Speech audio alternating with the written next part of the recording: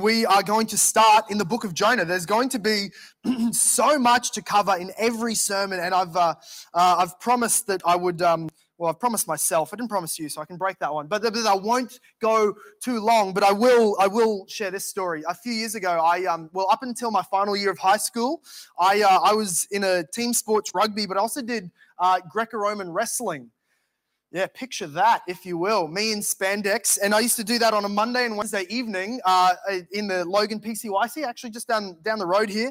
And one of the drills that we would do is there was an international wrestler who was in our club, which was great for prestige, but really tough to wrestle against him for warm-ups. And one of the things that the coach would do is he would set him in the middle, big, he's like 7 years older than me and most of the other people in the club, set him in the middle of the mat, and the rest of us would sort of do warm-ups around, and one by one we would take a turn at coming into the center, trying to grapple him, get into the ground, and often failing miserably.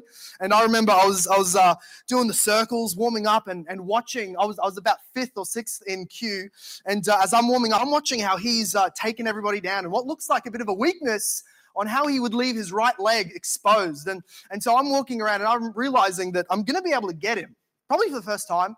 I'm going to be able to get him if I can use his own body weight, big dude, enormous dude. If I'll get him to sort of come at me a bit and I'll go for the inside of his right leg, come around behind him and bring him into a suplex. It was going to work.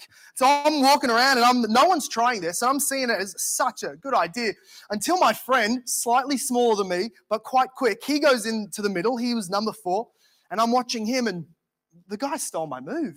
I didn't tell him that's what I was going to do, but he stole my move. And he goes in the middle, and there he goes. He puts some pressure on. The big guy pushes back. He ducks underneath. He's underneath his right leg. And then the big guy does this move, which is very complicated, quite unorthodox. Works very well for big guys. It's called sitting. And so as my friend takes the right leg, he drops down and breaks about 7 ribs. He doesn't break any ribs, but he's just flattened underneath this guy. And I laughed very hard. I watched him there struggling for breath and get up and limp to the side of the mat while I keep warming up. And I did find it funny, but the one thing I couldn't ever think was, what an idiot. That's what I was going to do. I'm glad I was second to him, or the whole story would never have been told in the future years, but I'm glad it was not to go first. The error that we can make as we read tonight, Jonah's story, is that we can watch this hilarious, ironic, even ridiculous occurrence of what happens with this rebel, what we might be tempted to say, this idiot Jonah. We watch him and say that he's making these idiotic mistakes that we would never make. But friends, we need to realize that we will and do and have made the same mistakes he has. And really, the only thing stopping us from doing the same is that we've been able to step back a few thousand years, watch him do it, and it got written down in eternal scripture. We are in a privileged position in that sense. We're going to watch some things happen to Jonah that are a lot more embarrassing than getting sat on by an international Indian wrestler. But I hope that we would take the lesson, not of pride, not of thinking ourselves better, but how we can respond and repent for our lifestyles that do not enough take into consideration the glory of God among the nations. I'm going to read Jonah chapter 1 through 3. I believe it'll be on the board behind me, but I hope that you do have your own Bible and can read it in your lap as you follow. You might take notes in your Bible, on your phone, whatever you do, but see the word of God in your own Bible. It reads like this. Now the word of Yahweh, or the Lord, capital L-O-R-D, will always mean Yahweh, covenant name of God in the Old Testament when you read that. Now the word of the Lord came to Jonah, the son of Amittai, saying, Arise, go to Nineveh, that great city, and call out against it, for their evil, or their trouble, your version might say, has come up before me. But Jonah rose to flee to Tarshish from the presence of the Lord. He went down to Joppa and found a ship going to Tarshish. So he paid the fare and went down into it to go with them to Tarshish, away from the presence of the Lord. And in this short reading, may God bless us as we consider it. I want you to see that in these first two verses, even without the third, the first two verses, we meet the three main characters of this whole book. In fact, you meet a symbol of the three main characters of the entire Bible, or really the entire world history from beginning to end. In these first verses, you meet God. He is always the most primary, fundamental, important character. God, the word of the Lord, that God who had covenanted himself to Israel. Yahweh was his name that he had revealed to them. Secondly, we meet Jonah, son of Amittai. And thirdly, we meet the nation of Assyria, which is symbolized by the large, prominent city of Nineveh. These three characters are symbolic, really, of all the characters of the Bible. We have God, we have Jonah representing the saved, God's people, and we have the lost. Or in other words, we have God, his people, and the nations. And as this book unfolds, we will be seeing, and it is true, it is not myth, we will be looking at all sorts of arguments for that from Scripture in future weeks. But what we need to realize, we will look at it in its own story. But we will be seeing it, as I believe God wants us to, through the scope of the whole New Testament, through the scope of God's eternal plans, not just his plans for Jonah. That plan of which Jonah is a part, which is the glory of God among the nations of earth. God, his people, and the lost nations. Every single person finds themselves in one of those categories. Hint, you're not in the first one. You're not God.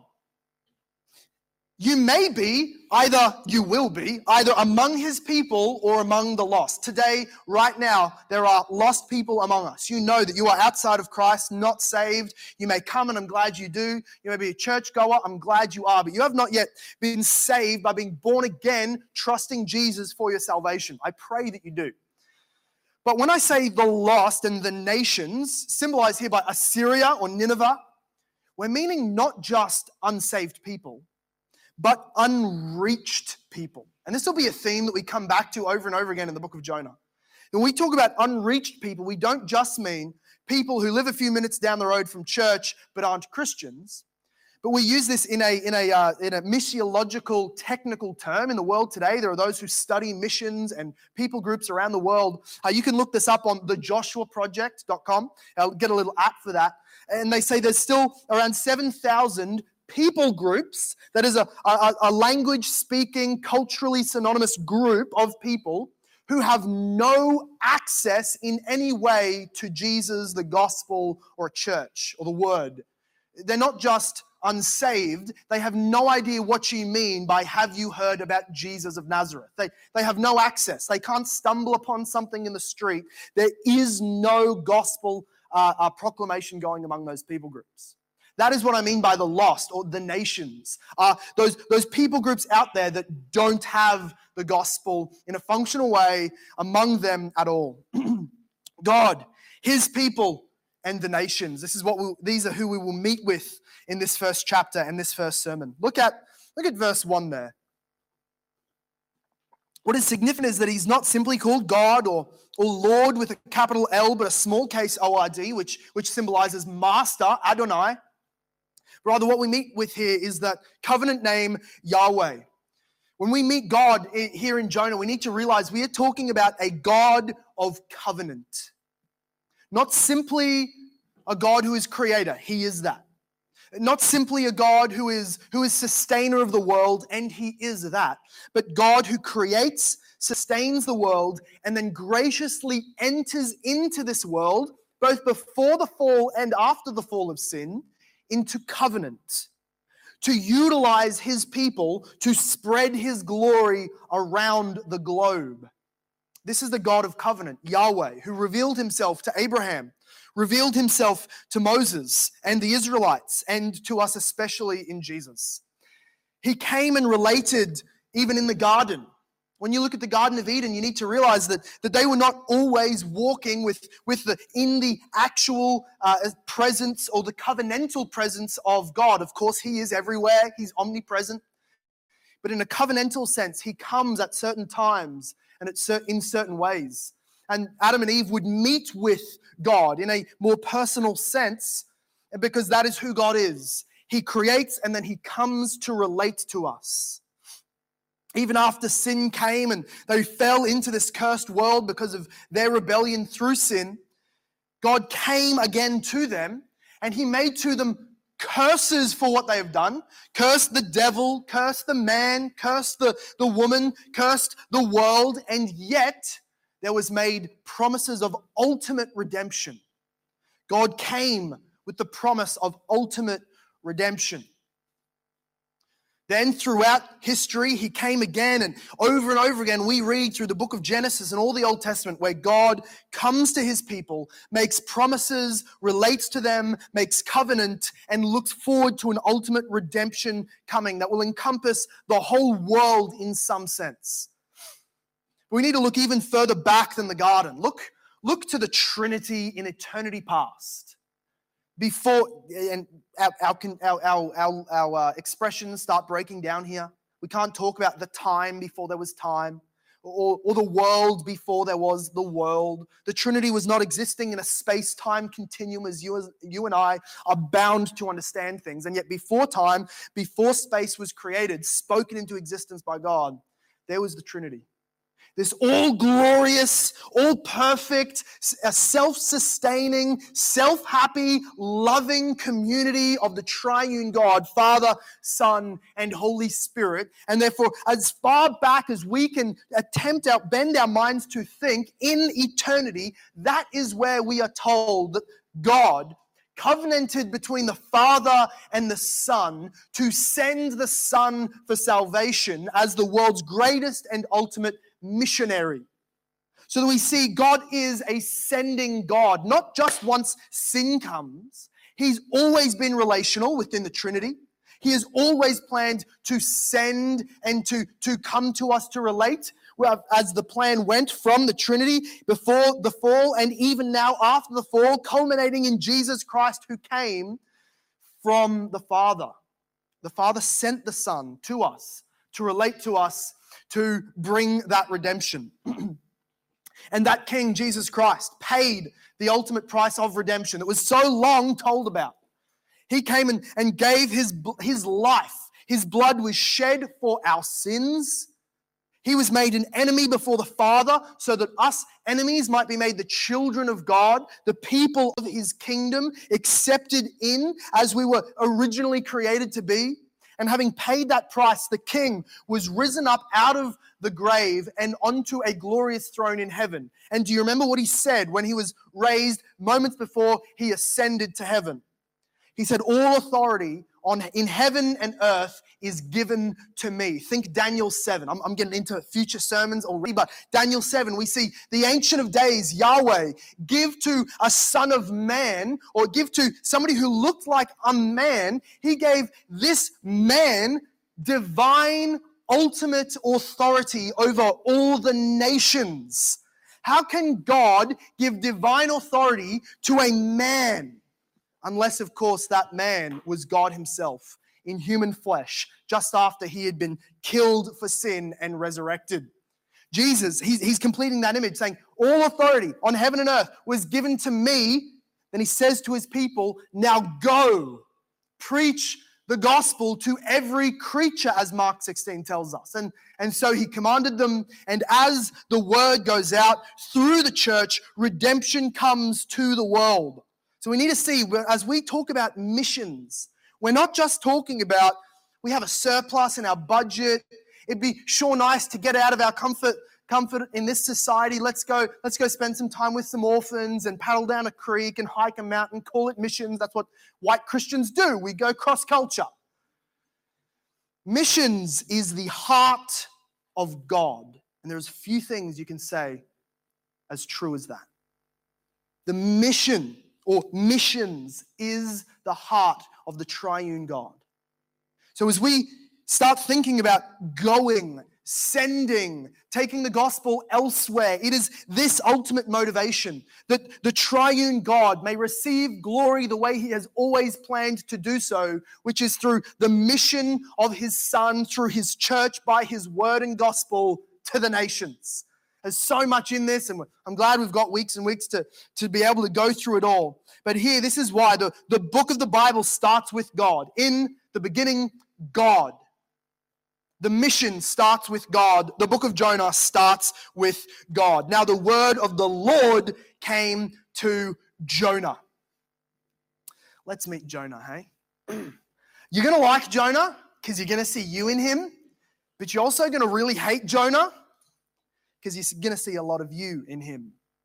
Jonah's an interesting character. I want to take you right back. Okay, we're going 760 or so years before the birth of Christ. 760 or so BC, a long time ago. So for those maybe new Christians unfamiliar with the Bible history, you've got creation, then the fall, then the flood and the Tower of Babel, then God picks Abraham, says to him, I'm going to bless you and create a nation out of you. And then 400 years later, his people get freed. About 500 years later, the nation that came out of Abraham's descendants are freed through Moses from slavery in Egypt. They go into the desert, 40 years in the desert, get the 10 Commandments, plunder and loot Canaan, the promised land. They start there. Then you can slot in the book of Ruth that we went through, time of the Judges for a few hundred years.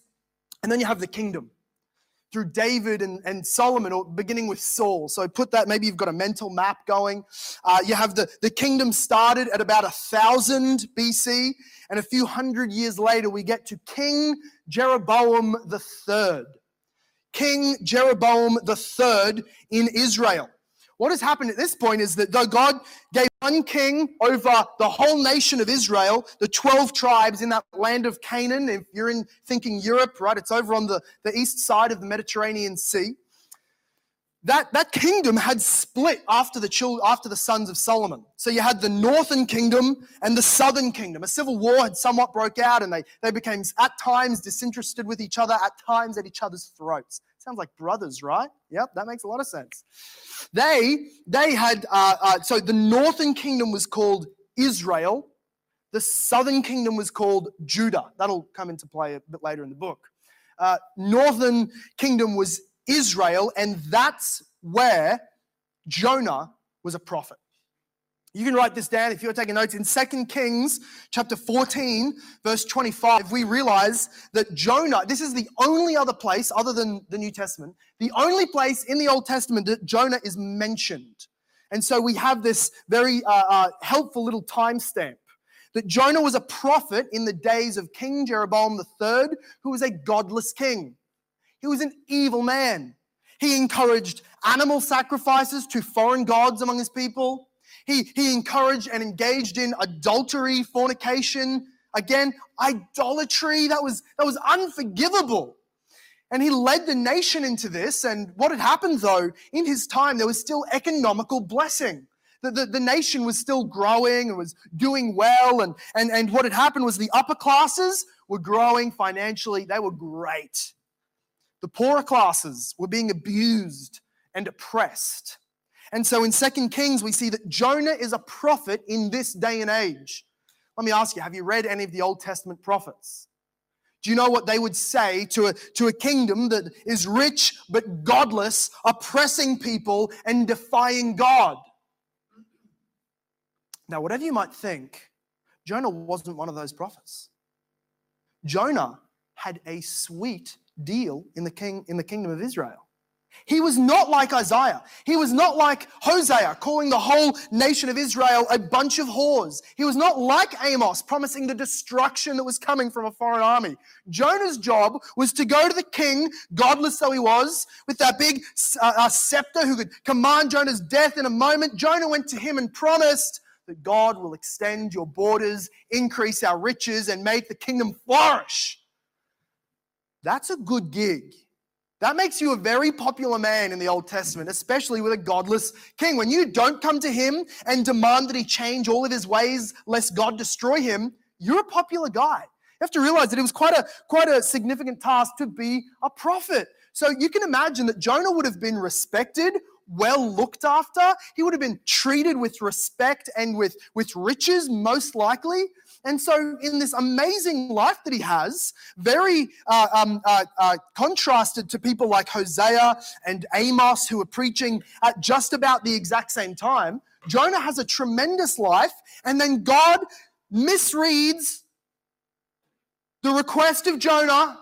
God, for some reason, thinks he's sovereign and comes into Jonah's cushy, beautiful life and decides to go and send him to a foreign nation. You can understand now why Jonah would flee.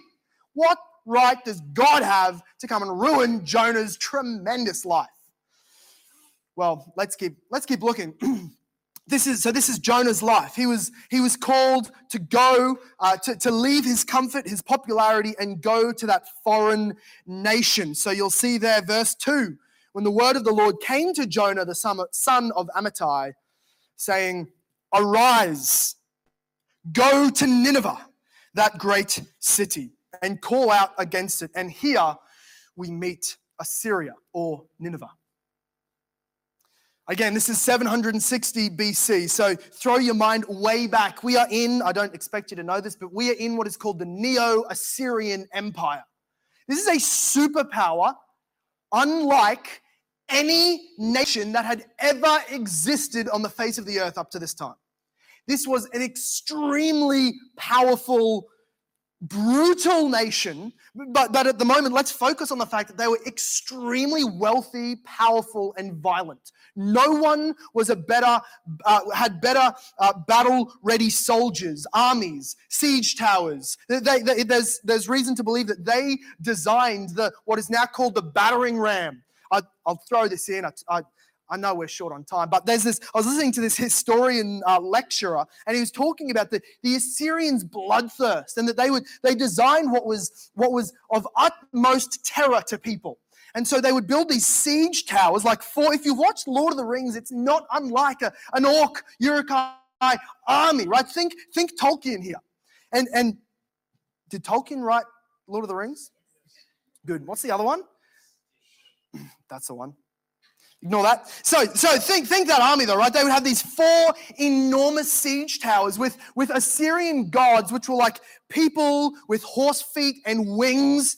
These enormously 25-meter tall siege towers, and in the middle they would have an extremely huge battering ram. And on top of these siege towers, it would all be fireproof, so they couldn't be burned. But they would have these arrows that would fly out, and they had what they would call fish hooks. They would throw weapons that would not just kill people, that's boring, but would grab people off towers and pull them down, dangling them by hooks. This is the kind of thing that Assyrians would do. They would smash into towns, burn them to the ground, which, if you're thinking with a Roman mind or with a Greek, Alexander the Great kind of mind, you're thinking that's not very good for the economy. You want to move in, scare them, make them submit to you, and then give you taxes for the years to come. Assyria didn't care about that. They went to cities, demolished them, raped the women, turned the children into slaves, beheaded every man. They would make pyramids out of human skulls just to scare everybody else. They would remove houses down to the foundation stone, take all of the gold back to their temple, leave the place a mess. It was said that they used to create seas of red sand. Red sand, just by the way, is blood-stained sand. They would go into battle, destroy every enemy, and as they rode off, the red would be turned up into this dust storm. The Assyrians were extremely powerful and godless people. They had their pagan gods, but their god was a god of war. They had this other god back from the very early generation. So again, let me throw it into history here. You have the Tower of Babel being built around 2300 BC, just after the flood, 2,300 years ago. And from that line of Nimrod, who stirred the people up to build the Tower of Babel, the grandson of Noah, from that line comes Assyria and Babylon. And they worship the gods of Dagon, and Assyria also worship the god called Ashur. That's why it's Assyria, Assyria. So this god that they had was a fish god. So they had, like we said, they would send their fishing hooks to people and dangle them. But as they would carry off slaves, children and grown men alike, and especially kings at the front of the line, what they would do to their enemies would create this huge 100-meter long fish hook line. And they would dig that enormous hook up through the jaw, out the mouth of these men. I'm not sorry. And they would lead them through the desert back to their hometown and march them around the city like a line of fish on a fishing line. They would then go and sacrifice them to their gods or otherwise torture and ruin their humanity. This was Assyria. They were extremely powerful, extremely ungodly, extremely godless, but they also created what becomes crucifixion. What had been perfected by the Persians and climaxed in the Roman Empire of the crucifixion of our Lord started with the Assyrians. They had designed this, get ready, and what they would do is they would sharpen the ends of poles, stick it in the ground and dangle a man over the top of it. And they would let him hang and lower day by day in the scorching heat until he starts making contact with the pole. And then they remove the ropes that dangled him. So there was his own body weight that day by day, as he's strapped his arms and legs so that he could not struggle away, he would sink slowly until the pike entered through his head. They would chop his body off, slide that off like a kebab, and put that pole with the head on top around their city as a threat to everybody. They were filthy people. Do you like them yet? Are they the sort of people that you'd like to go and drop a tract off to? Are they that kind of people yet?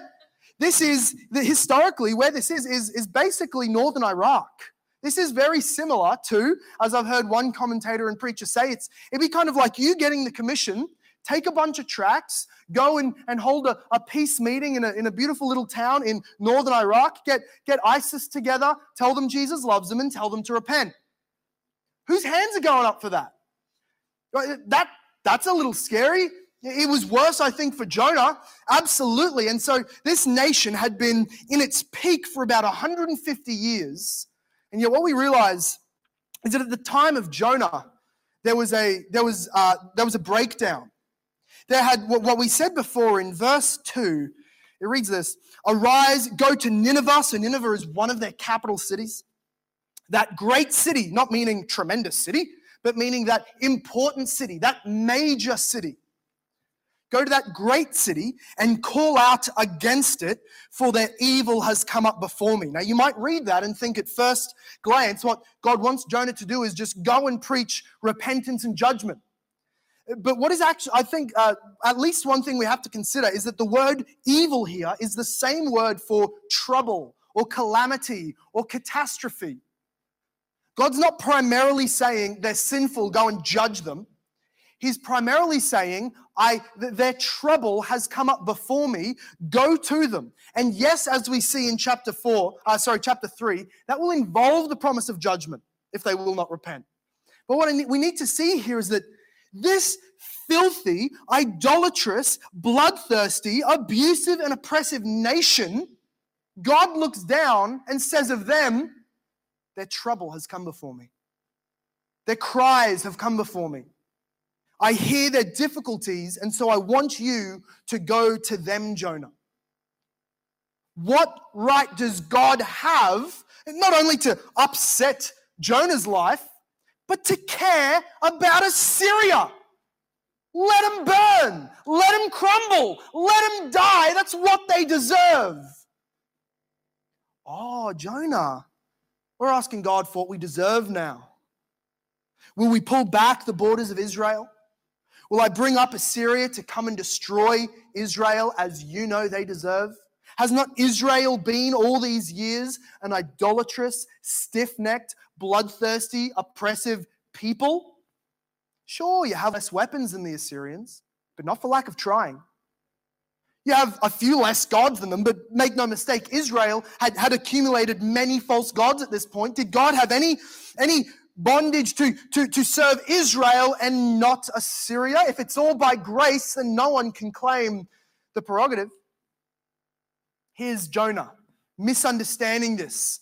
And so you might think as we read this, why? Why does verse 3 tell us that while God commanded he go, he fled? Why did he do that? And number one might be, well, he was obviously very scared. They were bloodthirsty people. But we don't get any of that in the book of Jonah. What we're told is that he is resistant to their blessing. He's not afraid, although he might have been, but that's not the controlling motive here. You can turn over to chapter 4. I know I'm skipping way ahead, but in chapter 4, verse 2, Jonah actually complains to God and tells him that right back at the beginning of the book, when he fled from the commission of God, this was his motivation. Chapter 4, verse 2. And he prayed to the Lord, and very loose usage of the word pray here. He prayed to the Lord and said, "Oh Lord, is not this what I said when I was yet in my own country? This is why I made haste to flee to Tarshish, for I knew that you were a gracious God and merciful, slow to anger and abounding in steadfast love and relenting from disaster." The Ninevites repent, just as a cheat, right? You can read your spark notes here. God gives the Ninevites repentance. And Jonah comes out with this. "Lord, this is the reason I didn't want to come. Because if I come, they'll repent, you'll be merciful, and they don't deserve that." But there's more. There's another layer of this. You can look in Hosea chapter 11, verse 6, which is just a few books to your left. Hosea was a prophet of judgment in the time of Jonah, and he had spoken to Israel in chapter 11, verse 5. He says, he's speaking of Israel who has disobeyed God, and he says, "They shall not return to the land of Egypt." Oh, good. Egypt is where they were slaves. Little hint. So to go back to Egypt means going to go be slaves. God's saying, "I won't send you to Egypt, but Assyria shall be their king, because they have refused to return to me. The sword shall rage against their cities, consume the bars of their gates, and devour them because of their own counsel." Jonah had heard sermons from God's prophets promising that Assyria is going to come here, and in later books we hear, lead you off with fishhooks. Why does God tell Jonah, "This city's in trouble, go preach to them"? Surely in Jonah's mind is, let them perish and crumble at the hands of their enemies. If they are restored, if they are allowed to continue, they will destroy us. And yet this was his commission. This cannot be unlike if we were to transport ourselves back a few years to the great tragedy of 2001, September 11. You remember that, of the attack against the World Trade Centers in New York, not our country, I know, but still our kind of side of the world. And then the day after of this terrible attack, a Christian minister whose family had perished in the fires was told, "Rise up over to Iraq. I need you to preach to these men, that they may become great and forgiven and receive mercy." All the while, he sees them encroaching on his borders. How would you respond to that? Let's not look at Jonah and laugh at him, mock him, or think we're better. We are Jonah. This is a not commendable, but at least understandable response from Jonah. So let's see in verse 3 what he actually does. In this great moment of calling, he fails and he flees. Verse 3 says, "But Jonah rose." Well, that's what the Lord told him to do. "I'll rise." "Okay, I'll rise." And he fled to Tarshish. Tarshish was the name of dozens of cities in the old ancient world. It literally just means deep ocean sea. So some islands out in the ocean sea would be called the island of Tarshish. It just means open waters. So probably here it just means that he fled to the ocean. So he went from Israel, instead of going east to Assyria and Nineveh, he goes southwest towards Tarshish, towards the ocean, the Mediterranean Sea. He went down to Joppa and found a ship going to Tarshish. So he paid the fare and went down into it to go with them to Tarshish, away from the presence of the Lord. Do you notice how many times the word down is used here? God had given him a calling, and instead he went down to Tarshish, away from the presence of the Lord. He went down to Joppa. And then he found a ship and he paid the fare and went down into the ship. And later on in chapter 2, in the end of chapter 1, we will see that he is thrown into the ocean and goes down into the belly of the ocean and the belly of a fish. To run from the Lord's commission, however difficult or brain-racking it is to go downwards. To flee from the presence of the Lord. What a foolish thing to think we can do. To flee from the presence of the Lord. Send somebody else. Jonah might have thought, if I leave, God will leave me alone. He flees from the presence of the Lord. Sin makes us illogical. Sin, when we are always in our best mind, when we are reading the word of the Lord and obeying. Psalm 19, we read it this morning, tells us that the word of the Lord makes us wise. When we push against it, when we rebel against God's calling and his word, we only ever become foolish, inconsistent, and illogical. This is what Jonah did. He tried to flee from an omnipotent God who is present in all places. He went down, down, and down. He had not realized that what he had been called to do was the very fulfillment of what the triune God had created the world for. Not fulfillment in the sense that he was going to finish that great commission, but fulfillment in the sense that he was going to go and plant a seed, that he was going to be used for a revival in a godless pagan city as one step towards the fulfillment of what God had always purposed. You see, back with Adam in the garden, God had given him a commandment. It wasn't just, we always focus on the one. It wasn't just, as we learned in Sunday school, don't eat of the tree. It was so much more. It was fill the earth and subdue it.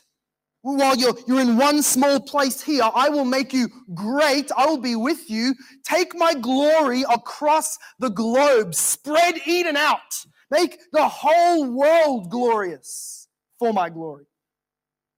And then though sin came in and ruined Adam's ability to do that, God then comes again to a man named Abram.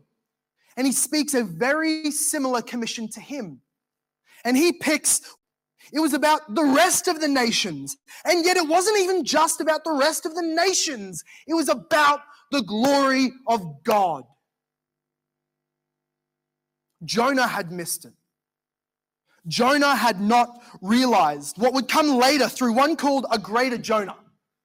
Jesus would be preaching and he's arguing with his interlocutors, the Pharisees who demand a miracle. And he says, no sign will be given to you as a little show of magic to impress you. Nothing will be given to you but the sign or the miracle of Jonah. Jonah, Jesus says, was in the mouth of a fish for 3 days. So also the Son of Man will be in the belly of the earth for 3 days and 3 nights, and then he will rise. That's the sign. And he says, the men of Nineveh will rise up on judgment day and condemn you because they repented at the preaching of Jonah. But now one greater than Jonah is here and you are not repenting. Jesus, this greater Jonah, comes and he says in the Great Commission, all authority on heaven and earth is given to me. So I tell you, go and make disciples of every nation, baptizing them in the name of the Father, the Son, and the Holy Spirit, teaching them to obey all that I've commanded you. You need to see that Matthew 28, the Great Commission, is an echo of Abraham in chapter 12, who was told, through you, every nation will be blessed, which is an echo of Adam, God's original intent of creation. Through Adam, the whole world would know the glory of God. Jonah had missed that, so he did not answer the call. He desired rather to flee for comfort and to escape the affliction and the suffering and all that would entail.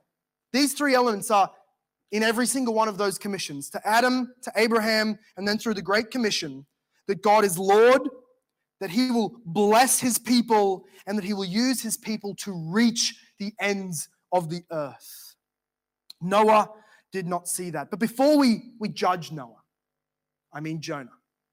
before we judge Jonah and say that we are better than him and that we wouldn't have done that and we definitely wouldn't, and how stupid it is that you would hear the call of God on you and then run away. Prefer comfort to the glory of God? Who would do such a ridiculous thing? But friends, the error would be to think that you and I have not received just as an explicit gospel call to the Great Commission as Jonah did. It would be an error for us to think that when Jesus spoke the Great Commission, he spoke it to a few, he spoke it to some, but not to me. To think that way is as foolish as Jonah hearing the words of the Lord to him and fleeing, asking for that word to apply to anybody else. It applies to us. Don't think that we in the Great Commission can wiggle out of that commandment. I have to ask you today, as you look at Jonah who ran from the call, we cannot say we are any different unless you or I have intentionally, and have you? I know that in the fulfilling of the Great Commission, someone's got to stay here, right? Who will I preach to, right? Someone's got to stay here, help me out. Someone's got to stay. We can't all leave, can we? First of all, sure we can. More people will be saved. But secondly, it's true that yes, some will be called by God to stay where you are, minister where you are, and others will go. But let me ask, are you staying though God called you to go? Are you staying because you are absolutely sure that God has not called you to go elsewhere? Have you plucked up the courage to pray? To think of the billions who are in those groups who do not even know what the word Jesus means? Have you prayed with them in mind and asked God in all honesty, despite what it would cost, despite what comforts you would lose, despite what danger there would be on the way, despite what those people have done against your people, however different the cultures be, have you plucked the courage to ask the Lord, do you desire me to go? Our default should be the nations until there is no people group left that doesn't know Jesus' name and glorify him. The default must be go. Let us be sure that we remain because we know that's what God wants us to do. And this doesn't mean go and impulse buy a plane ticket, disappear, be unprepared. There's character work to do. There's preparation work to do. But friends, are you even considering whether God wants to set you on that trajectory? I know we've got young people, not even finished high school in this room. I don't care. Consider the nations. Maybe before you get into university, rack up a debt and set your life on a course that God has not called you to do. Would you first consider whether God would call you to a nation other than our own? Maybe you're the opposite. You've got kids, you're here, you're where you are, and you're all planted here and roots are down. And kind of like Jonah, we go, well, look, I went down to Tarshish, went down to Joppa, and there was a ship leaving. It was very convenient. God wouldn't provide me a ship to go where I wanted to go unless it was his will. Let us be very careful before we look at our lives and say, it all worked out, therefore the Lord blessed it. Situation is not authority. Jonah could have claimed that very same thing. We're going to see in the middle of the storm that comes, he's sleeping easy. I went down to Joppa, took out my coins, there's a ship. How convenient. I hopped on, they were going where I needed to go. I must have heard the Lord wrong. God's fine for me to stay where I am. Maybe we've made that claim. And can I just point you, though we have hundreds to look at, can I point you to brothers and sisters, a brother and sister who have gone to Southeast Asia from this very church with a 4-year-old and a 3-year-old who have said, yes, difficult, yes, a lot to sacrifice, but so much glory to be gained. That's the call that we must all take seriously. And maybe there are some of us here who this whole call makes absolutely no sense because you don't know Jesus. You might think of this whole call to take this Christian religion to other nations. Give it up, right? Just sit here, settle down. That's not all that rich of a thing to go and share. But you think that way because you don't know Jesus. You may think that Christians are trying to take over the world in this ridiculous Great Commission. Whatever you think, friend, have you taken advantage of what billions in the world have no access to? Have you heard the gospel call to believe in Jesus, who, like Jonah, but better than Jonah, died for sin, went into the grave, not a fish, 3 days, 3 nights, rose again to prove that his payment was sufficient over death, that his payment was sufficient for your sins, have you, in hearing that, believed? Will the men of Nineveh, those godless Assyrians, rise up in judgment day, point at you and say, Lord, judge them? They heard week after week, year after year, the exposition of the word pointing to Jesus Christ, and they still rebelled against his call. Will they judge you on that day? And if so, friends, today is the day that you avoid that future course. You come today to receive salvation in Christ and submit your life to him so that he can use you to reach millions of others if you would be so consecrated. Let's pray.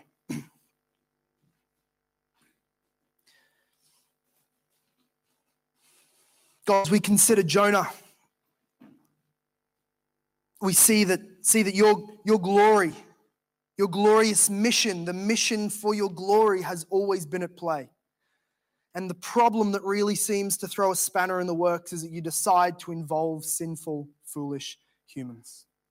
God, we thank you for this reality, that you have not passed over us or bypassed us in order to use just angels and visions and things like that to complete your mission, but you involve us, your children, on our Father's work. But God, forgive us for ways that we have thought little of your glory. We have not considered how weighty a thing it is to be used to take the gospel to other souls, yet alone to places that Christ has never been named. We pray, Lord, for the speeding along of this great commission, that through the missionaries who today are out in the field, who are suffering with sickness and inconvenience and persecution and death, would you, Lord, persevere them, preserve them, empower them, strengthen them and encourage them. With our money, may we support them. With our prayers, may we uphold them. But Lord, by their example, would we follow them? Would you please rise up from this people, in the future, people who will go and give their lives on the mission field. And God, as we consider this glorious task, may you please bring to submission and to repentance and to faith those who have not realized the glory of the gospel, who have not seen Jesus as their Savior, as their Lord, as their God. God, please save souls, bring us under his reign, in his kingdom, he who died for us and rose for us. We love you, Lord. We pray to be used for your glory. And everybody said, amen. This sermon was preached at Hope Reformed Baptist Church in Logan, Australia. For more information about our church, visit our website at hoperb.church. If you have been blessed, please leave us a review wherever you listen.